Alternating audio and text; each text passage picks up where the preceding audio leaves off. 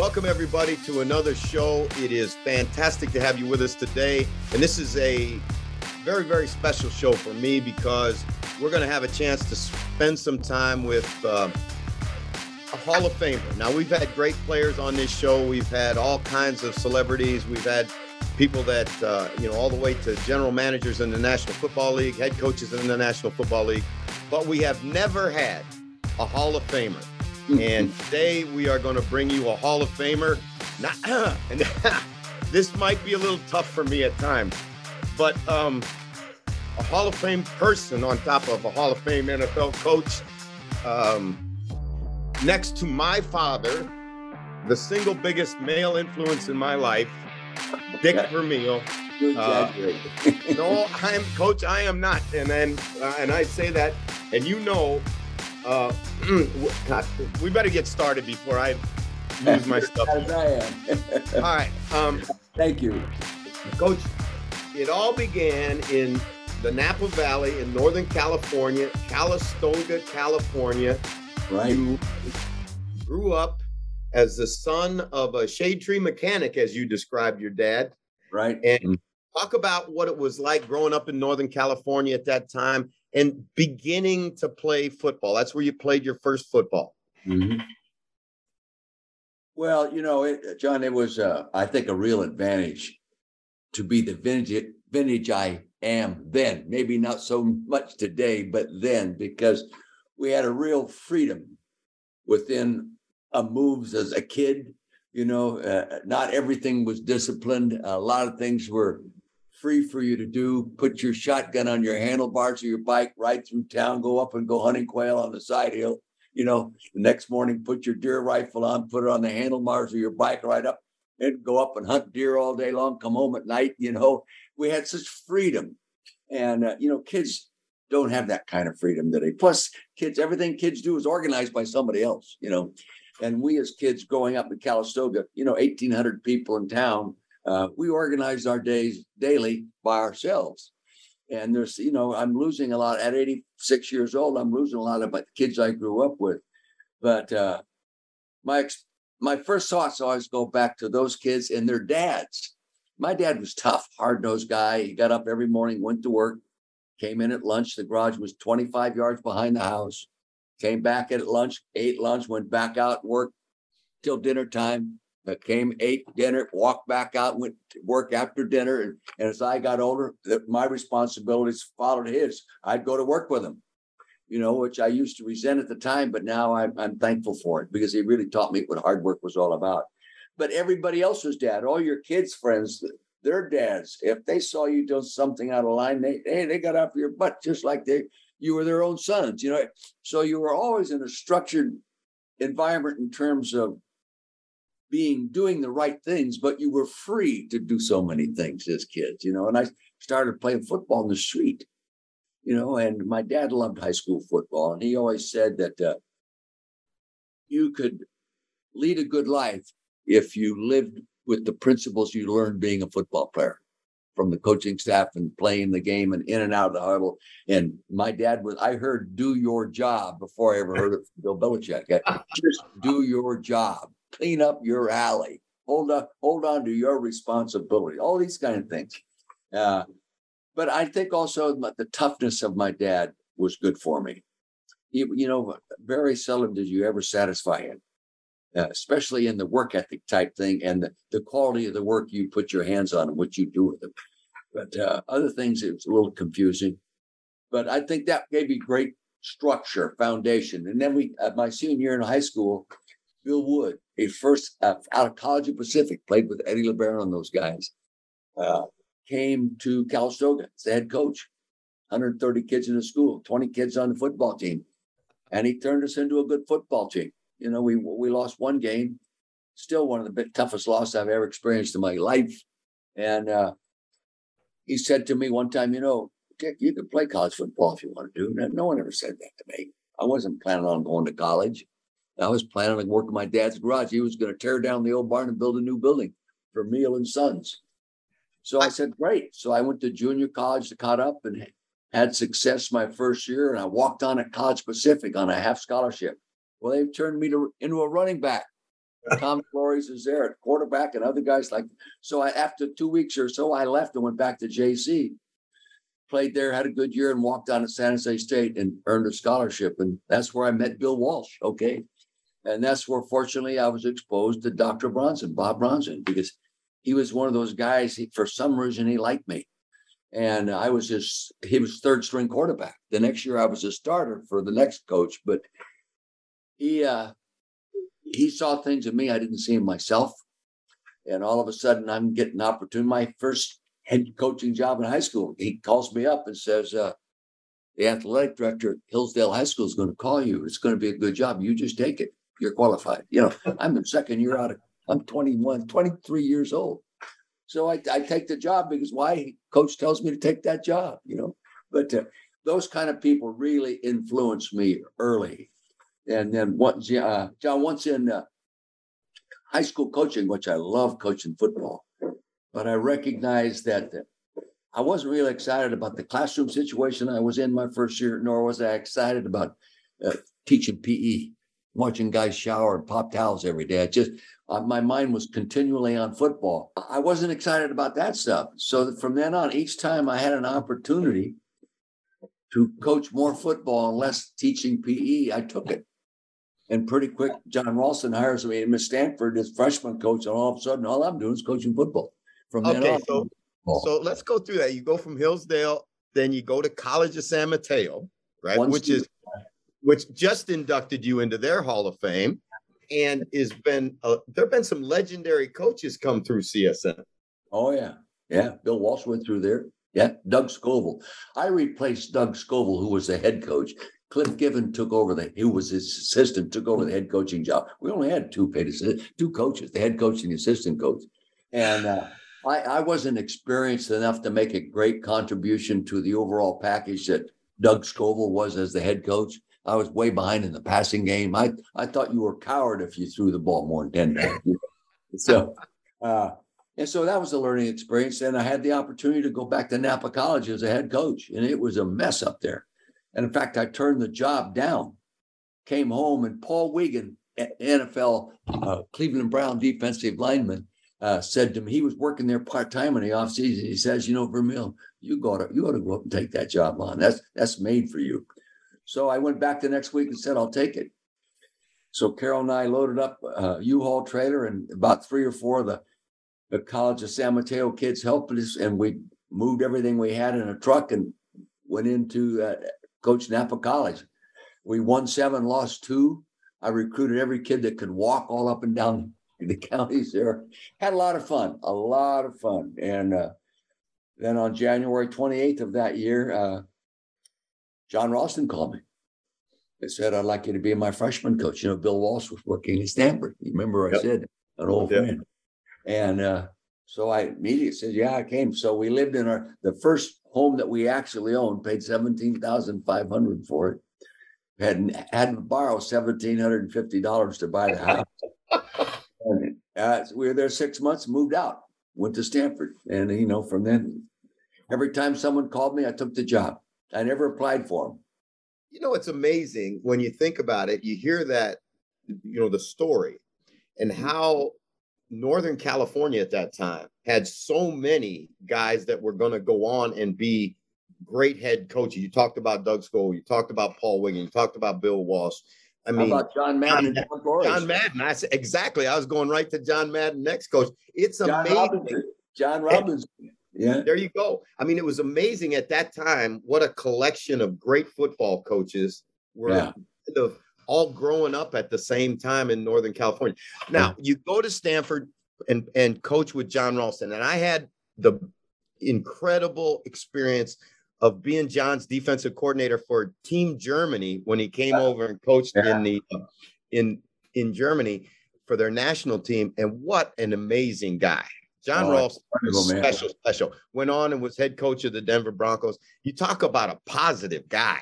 Yeah, very much so. He had great ability to prioritize what it was going to take to win and who he had to cultivate to create the culture he needed. He did it at Stanford. He started with the president of the school. His best friend became the admissions director. Smart guy. You can't play So, without good players, Yeah. no, So and then Scott was now, really good at that. He was very good now at hiring coaches. Yeah. one of the all-time great coaches in the NFL, you get a call from one of the all-time great coaches in the NFL, George Allen, and Right. he says to you, I want you to come and be my special teams coach. And there were no special teams coaches in the NFL. You were the first special teams coach in the National Football League. Talk about that experience.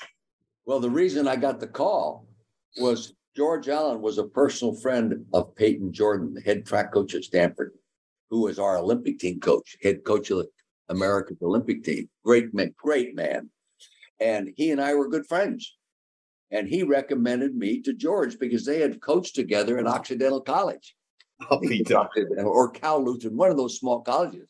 And so George called me. When he called me, I was staying at a friend's house recruiting, because then I didn't have to spend the money on a hotel bill. Our Stanford budget wasn't that great. And I thought it was a guy playing a joke on me. Remember when you're young, a high school coach would call up, hey, coach, this is Bear Bryant. I want you to be my assistant coach. And so I thought it was somebody playing a joke on me. And I kept saying, no, this can't be George Allen. Okay, Homer. Well, Homer Zugelder used to do that on me. Okay, Homer. Okay, no, he says, no, coach, this is George Allen. I'm in Long Beach, California, sitting on my desk right now. This is George Allen. I understand you're in Southern California. Will you come down and visit with me? Oh my God. Yeah. I went down with him and he hired me the day later. So that started it off. Okay, now I remember you telling me this story about how thorough George Allen was. And that one, I think if I remember the story, coach, it's been about 35 years since I heard the story, but you were in Chicago to play the Bears and you were riding down on an elevator. Yeah. And he asked you about, did you have the punt returner catching punts on the east side of the field, or one crazy thing like that? He said, did you check out the angle of the sun? Because our punt returner and kicker will be looking into the sun to field the balls. Do you know how it's going to be? And then I realized why all the other assistants stayed away from him pre-game. Because he would ask you a question that there was no real true answer to. You couldn't answer that. No. How would I check that 1 o'clock sun angle when I just flew in from Southern California? We walked around the field yesterday late afternoon. The sun was different at that time, but he would do that to you. He was great at that. I did an unbelievable research on John Mackey, the tight end from the Colts, because George had a hunch that you could tell if it's a run or pass based on him. So he had me follow him. Remember, we played 6 preseason games. I saw him play 4 of them live and scouted them in detail and presented the report to George Allen. I says, Coach Allen, there are no tendencies or any kind of alignment, things like this that we can detect and determine whether it's run or pass through for recognizing where John Mackey is. And he says, that's great. I says, well, Coach, what do you mean that's great? He says, well, the conclusion is there's no conclusion. That's great. The conclusion is there's no conclusion. Hey, that was his answer. Coach, I remember my favorite George Allen deal is when he was head coach of the Redskins, the owner said, we gave him an unlimited budget and he exceeded it. Now, yeah. That owner told me that one night. I ran into him, was visiting that world heavyweight fight in Atlantic City. He told me that same thing. I gave him an unlimited budget and he exceeded it. But, he was the first. He was the first that wanted to design a football building for pro football. The meeting rooms, calamity sake. A lot of teams in the old days, like my stuff at the Vet Stadium, we didn't even have a weight room, and then everything was built multiple use and not for football. And so he built that first facility in Washington. Now they have one 6 times as nice, but he was the first guy to do that. He was the first guy to run a nickel defense. I was on the field with him in 1969 preseason game, playing in Anaheim Stadium against the 49ers in a preseason game when he went to the very first 6-pack ever played. And I remember him discussing it. Now, maybe someone else did it, but it didn't get the publicity that George Allen gave it, because he put I think with Jimmy Nettles and another defensive back. They had 6 defensive backs on the field at the same time on third down. No one had ever done that before. People must have just scratched their head and said, "What is that crazy man up to?" Hey, Yeah, it's not possible. You jump back into the head coaching deal at UCLA, which is a school really, especially at that time, underneath the long shadow of USC, where they said it's a basketball school. John Wooden was in the middle of his run of national championships. But you take that job and in 2 years go 15-5-3. But the crowning glory was they hadn't won a championship in 10 years. You win a championship, go to the Rose Bowl. And this is back in the days on bowl games where if you didn't win conference championship, you didn't go to a bowl game. Right. So UCLA goes to the Rose Bowl to face the undefeated, untied, and, quote, unbeatable Ohio State Buckeyes in the Rose Bowl. And damn if you don't beat them. Talk about those UCLA teams. Remember, John, we had an advantage because they had beaten us like 41-21 or something like that, 43-21 in the interconference game in LA early season. And that, I think that made them feel a little overconfident. And by the end of the season, we were a really good football team, really a good football team. And we were running an offense that they weren't used to seeing in the Big Ten. We actually ran the veer offense, incorporated in some pro football offensive line play and passing game. And we put a wide receiver out in a wide slot, 3 receivers on the field. That's against the law in the Big Ten at that time. All you got to do is throw a slant. Anyway, and we made some big plays. But Wendell Tyler rushes for 170 something yards. I think it was John Shire is the MVP in the game. Who could run and throw. And so that was a major upset. And that's when actually I was with Jim Murray, the general manager, who made the phone call the Sunday after, the Monday after the Rose Bowl win, Sunday, because he's not in good health. I went to see him. You know who he is. Yeah, yes, sir. They asked me if I was interested in being a head coach of Philadelphia Eagles. I told them no. I was not interested because we just beat the best team in the country, and I think we could build a national championship program here, and I don't want to move. And that was it. And then that was a Monday. On Thursday, I met with him. My coaching staff told me I'm crazy. George Allen calls me and says, "Coach, you don't turn down an NFL coaching job." Chuck Knox calls me and says, "Coach, I waited for years to get my opportunity. He's offering you a job on the phone. You at least go visit with him." So I did. And everything they said they did. And I went from making $30,000 a year to $50,000 a year. God, I thought I was rich.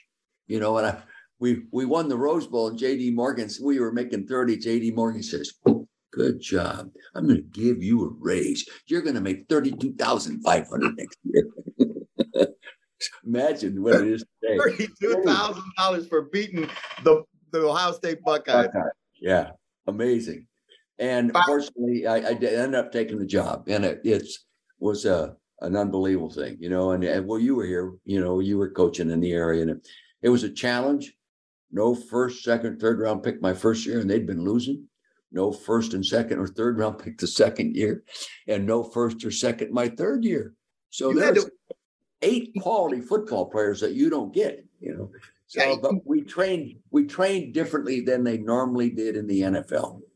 I went through a spring practice routine in college into the NFL. All right, now developed a lot of good players. I worked with one of your players at that time at Louisiana Tech later on, and me, because I'm like the head cheerleader for Dick Vermeil. So I'm Petey Payroll. Petey played guard for you, and he said those were the toughest practices he said you ground them and toughened them up, and you couldn't get new players, so you had to make the ones you had better and tougher. I remember Pete Perot. Okay, we drafted him in the second round, 245 pounds. That was a big guard. Yeah, And Jerry Wampler and Kenny Iman says, we got to get this guy. We got to take this guy. We needed a guard. Woody Papel was old and going to retire and that kind of stuff. So we draft him. Well, we get into training camp. He can't pass protect his grandmother. He is absolutely terrible. Well, how does he get better? Practice. He's got 6 preseason games and 3 weeks prior to the preseason game to take this guy and make an offensive line pass protector out of you coaches. You got a lot of work to do. And, they did it. He started as a rookie and he started because he was tough. Yeah. Really tough. And he could take the tough practices. And instead of moaning about it, he got better about it. And at the end of the year, he's playing against the best defensive tackle in football in an NFC championship game, holding his own. But he couldn't do that when he first came to training camp. We're in the middle of a reclamation project here, building the program back again. When you went to Philadelphia, and I don't know the exact number of years, but it was over 20 years since they had won. No, and I'm talking since they've been in the playoffs. Yeah. And what was it like to go into a program in pro football with veterans that's that downtrodden, that's that far below everybody else? Talk to me about your first meeting when you stood up in front of them, and there's Bill Bergey and there's, all those veterans, and you're a young coach, Southern California guy. I mean, it must have been something. Well, fortunately, I had 100% control of anything to do with football. And I knew that Leonard Tost was tired of firing general managers and head coaches. And he was going to let me do it my way. And I told him, I said, Leonard, I'm not interested in buying a football team. I'm interested in developing one. And with the situation as we have, the mistakes that have been made with draft choice in that, because a lot of the players that they traded for within draft choice weren't there. I mean, I cut most of them, but not Bergey. Okay. He was in Stan Walters. Those are the only two guys. And they had all the first round choice, even Barella. I let him go for the second year, and he could play, but not fit with us. And so I said, the only way we're going to do this is we're going to go to work. We're going to go to work. And they did. Unfortunately, Bill Bergey bought in, tough guy. And you couldn't make it tough enough for him. He grew up, made a living cutting firewood. His family did. Okay. He came from nothing. And, Harold Carmichael, humble, those guys. And, Jerry Sizemore, tough as nails. First round pick. Stan Walter was there. He didn't enjoy it, but he did it, became a Pro Bowl player. Then we Guy Morris. Yeah. Guy Morris. Just lost God bless him. They were there, and they gradually bought in. When people recognize that the effort they're making is helping them get better, it quits becoming a form of punishment. They start embellishing the fact that they're really gaining something out of the effort they're making. And how we structured it and how we disciplined. My attitude was always, you make them better, tougher on the field, you make them happy off the field. And I think they started recognizing that. I remember Bill Bergey loves to tell this story. It's his first training camp, because I've been at banquets when he's told it. Here's the best player on the team. They gave up 2 first-round picks for him. And we have 9-on-7. We film everything. And he stinks in this 9-on-7. We're at Chester College. I call him in after the midday morning practice. I put the film on and run the 9-on-7 film back, and he looks and he stinks. He's terrible. And I said, now, Bill, I want you to recognize about 6 or 7 of these guys that are kicking the shit out of you, I'm going to have to cut at the end of the season. And they're all going to say, why in the hell did he cut me? I was whipping Bill Bergey's butt in a 9-on-7 drill. And, Bill walked out of that, and I never had to talk to him about practice effort again. Never. Quality person. I'll tell you the other thing about him. I'll finish with Bill Bergey's story. He comes in 80, his contract is up. He comes into my office, is right across from Leonard Tost's office, the owner. And He's his own agent. He says, Coach, I got to talk to Leonard about my contract today and all that kind of season's over. And then we were pretty good. We got beaten in the Super Bowl, all that kind of thing. He says, what do you think I ought to do? And I says, Bill, I'll tell you what, no matter what he pays you, it won't be what you're worth. Okay. So he gets a grin ear to ear conference. He walks in the owner office, sits down, and he tells the owner that. Coach just told me no matter. He said Coach Vermeil said it? Yeah. Coach Vermeil told me no matter what you pay me, it won't be what I'm worth. Well, he walked out of there the highest paid defensive player in football for a while. Okay. And Leonard Toast called me in, and he very seldom ever got mad at me. And he wasn't mad, but his tone of voice was structured. Don't you ever do that to me. Bill, I was with Bill. He was with me when I got my Hall of Fame ring last Monday night, sitting in the booth with my family, because he had been working a booth as a paid signing autographs and all that. And then he came in and sat with us. And he loves to tell that story. He loves to tell that story, but he learned. That is classic. Now, gradually, you turn it in Philadelphia. Mm-hmm. And Wilbert Montgomery comes in, you trade and get Jaworski. Your football team, you really get a great football team. But one of the things that was tough was getting over the hump with Dallas. Yeah. The Cowboys were, and I think that time right there, I think, Coach, really was the beginning of the intense rivalry that is the Cowboys and the Eagles, even to this day. Talk about that first time you got over the hump against America's team. Well, from day one in training camp, I talked about someday we're going to beat the Dallas Cowboys, and why we're working like we're working. They've been beating us all along, and they have first and second and third round draft choices, and we don't. The only way we're going to beat Dallas Cowboys is outwork them. And so then once the season started, I quit talking about Dallas Cowboys. In 1979, fourth or fifth game of the season, we're a good team. We'd made the playoffs the year before, first wild card game. And we're playing the Pittsburgh Steelers in Philadelphia. They're world champions, undefeated. They come to town 4 or 5-0, and we had lost one. And we beat them. Huge. And from that time on, that football team felt everything we've done was worthwhile. Let's keep working. We'll win it all someday. That's their whole mindset. And they just hung on to that. And they were, very easy to coach from then on.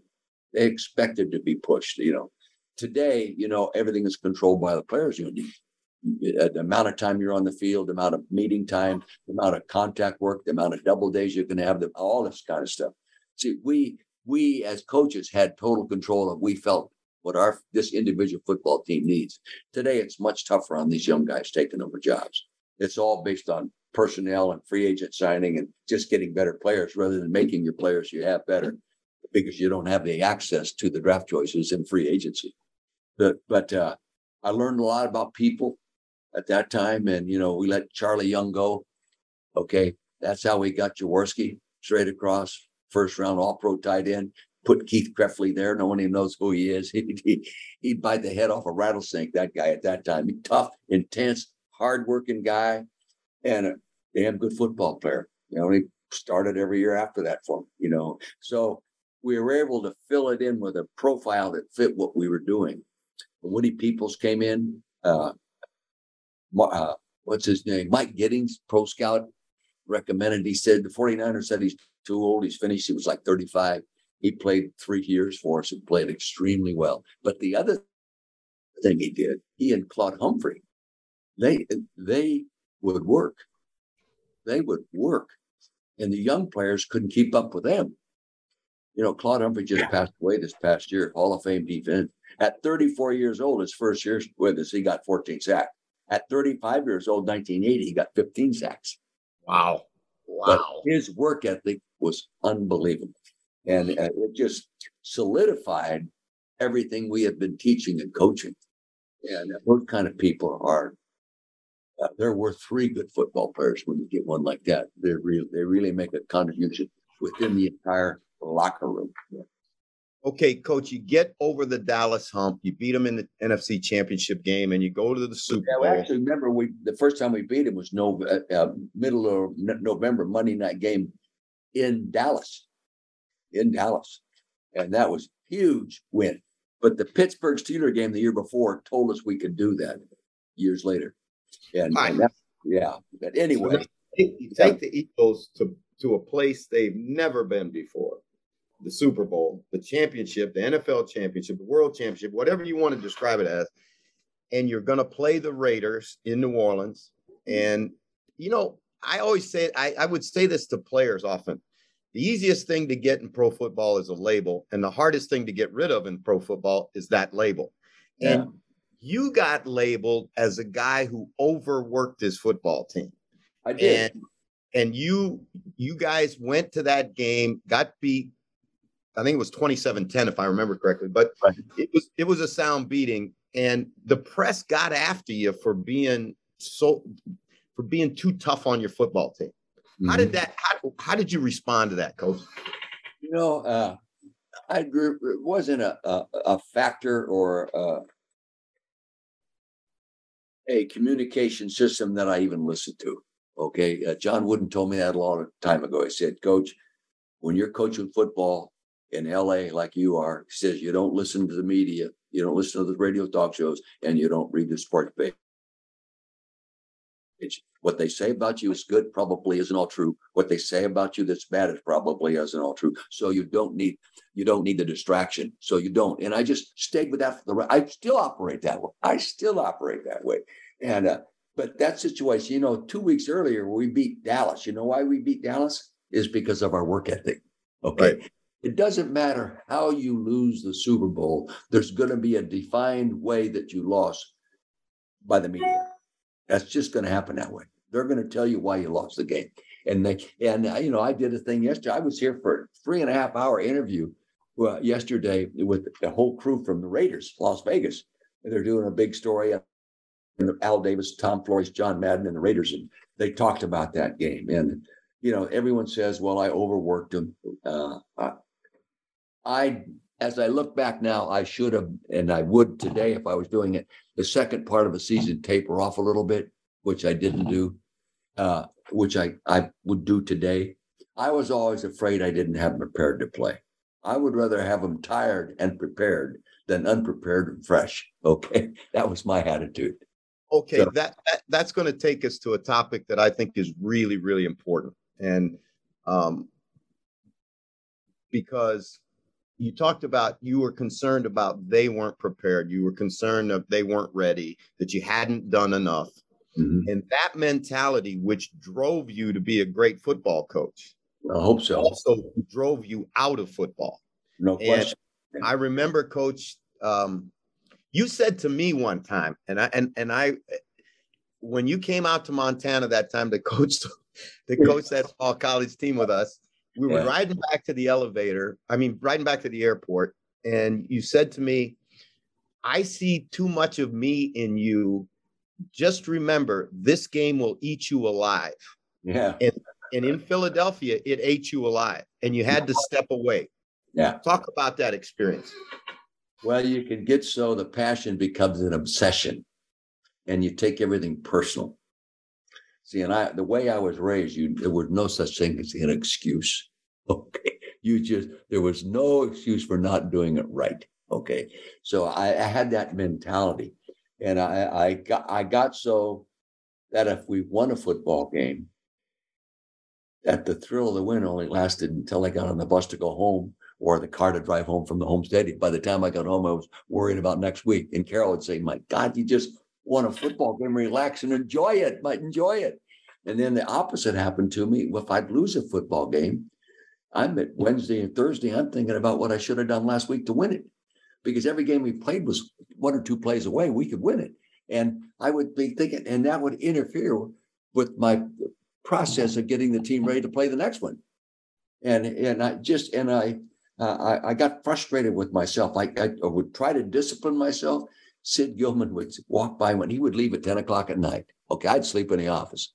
And he would say, "Dick, no matter how many hours you look at that film there's only going to be 22 players on the field. Only 11 of them are against you. You see, and but I think that was my own insecurity, and just my nature, and I didn't. When I decided, Carol decided the night before the press conference that I was getting out. It's time. I knew I had to, but I didn't want to make the decision. She says, "Well, I'll make it. We're getting out. We are getting out." I said, "What the hell am I going to tell him?" She says, "Just tell him you're burnt out." Now, she didn't know what burnout meant, nor did I. Okay, but that's what we did. A few weeks later, Dr. Freudenberger, who wrote the book on burnout in New York, a famous book, calls me up and wants to interview me. So I got on the train and spent a few hours with him in New York. I get home, I said, "Carol, how much time did you spend talking to the doctor?" She said, I've never talked to him once. He pinned me down. It was as if he wrote the book about me. But, I later found out in speaking engagements with major corporations, a lot of people work themselves into that state, but they don't read about it in the sports page or see it on Sunday on national television. That there's a difference there. And I've had guys say, multi-billion-dollar corporations say, if they weren't paying me so much to run this company, I'd quit this frickin' job tomorrow. I've had it to hear. And we talk. I've walked out of an upstairs room at a conference center and with the guy making millions of dollars with tears in his eyes, just a mess, But so I realized it can happen to anybody. And it happened to me. And fortunately, you get older, you mature. And I got some professional help for a year. I met with a doctor here in town, and he was really good. I could hear myself talking, and when you talk to somebody else and don't hear yourself, you're not listening, and he really helped me. And I didn't go back into coaching for 14 years. First off, I went from making $75,000 a year at that time coaching the Eagles to 150, working 16 weekends. Cadillac. Yeah, I was stealing for a living. It was so nice. So, and I was around a lot of good football coaches. The first 5 years, I did 90% of my weekends were NFL locker rooms. Tom Landry, Don Shula, Bill Parcells, Bud Grants, all. I was in their locker rooms, and I had free access. There were times when they wouldn't allow anybody with CBS in the building except me. And I'd go to practice. I sat in Don Shula's quarterback meetings. I had free, and I got to say, geez, I see why I wasn't good enough in this area. He's doing a lot better. Or, I think the way we were doing is better. But then you watch Don Shula run a Friday football practice. Yeah, that's General Eisenhower up there. Correct. He's way up here. You walk off saying, wow, that's a real football coach. So I learned a lot. Then you get into college and you see Bill Snyder, coach at Kansas State. You go watch him practice. You can't tell his practice team isn't starting the game Sunday or Saturday. You go watch Tom Coughlin at Boston College. You talk about football coaches. Best I've ever seen coach to this day. Is good or better than any NFL coach. But I learned a lot from those guys. Also learned a lot from sitting in a locker room, talking to players, especially NFL guys. I tell this story often. Sitting in Detroit locker room, they're playing a big game the next day. The superstar walks by, and I'm sitting next to an inside linebacker who was a man's man guy, stud. You would know him. I gave his name. And I said, well, boy, he can really play. He says, coach, if I were a head coach, I wouldn't have him in my locker room. He says, discipline? We have no problems with discipline because we don't have any discipline. That's exactly what this star football player told me. So all these kind of thoughts, I said, you've got to have structure. You've got to give the best the discipline. It'll trickle down. I've worked in organizations where all the guys down here, the second, third stringers got discipline, and starters, oh, geez, you made a mistake. That's too bad, And, so I learned a lot from listening to players talk. And when I went back into coaching, I wanted structure and I wanted discipline. But I wanted to discipline the things that players could recognize make a difference in winning and losing. Not just artificial things, not just things that sure, and some of it does help, trickles off. Well, how you sit in your chair, or if you wore a tie on the airplane, or I used to be all over that stuff. Or what the shoes you wore. And John Bunny used to tease me all the time once I got to know him. He'd get all dressed up in a suit, wear tennis shoes, get on the plane, and it would piss me off. And he knew it, see. But I learned to recognize what really has to be disciplined, because we're coaching different age kids. We were raised by parents, that great generation, and people out of the Second World War, players and families and that kind of stuff. But they're all different today. So I learned to make sure we discipline the things that really make a difference in winning and losing, and structure and build it around that, and be able to laugh at certain things, and because you can burn your own players out on too many things that have to be exactly right. But if you get the exact things right, yeah, and then as a head coach coming back, I knew I couldn't be my own offensive coordinator. I'd been out of it 14 years, but I knew what I wanted. And I had the oldest staff in football. Bud Carson coaching the defense. Bud Carson came in one day to me and said, he's 4 world championship in Pittsburgh, and he guru in Philadelphia. He says, Coach, we're losing. I have never had so much fun coaching. I said, what do you mean? He said, no coach has ever given me this much time to coach. We are all regulated by, you get 12 minutes here, 15 minutes here. And I'd say, Coach, how much time do we need to make this guy better? All right, now he loved it. Yeah. I want to stop the first part of the interview there, because I want to use the second portion to really dig into coming back after 14 years and how the game had changed, how you had changed, and how you had grown. And we'll do that on the next portion of the Jeff Reinebold Show.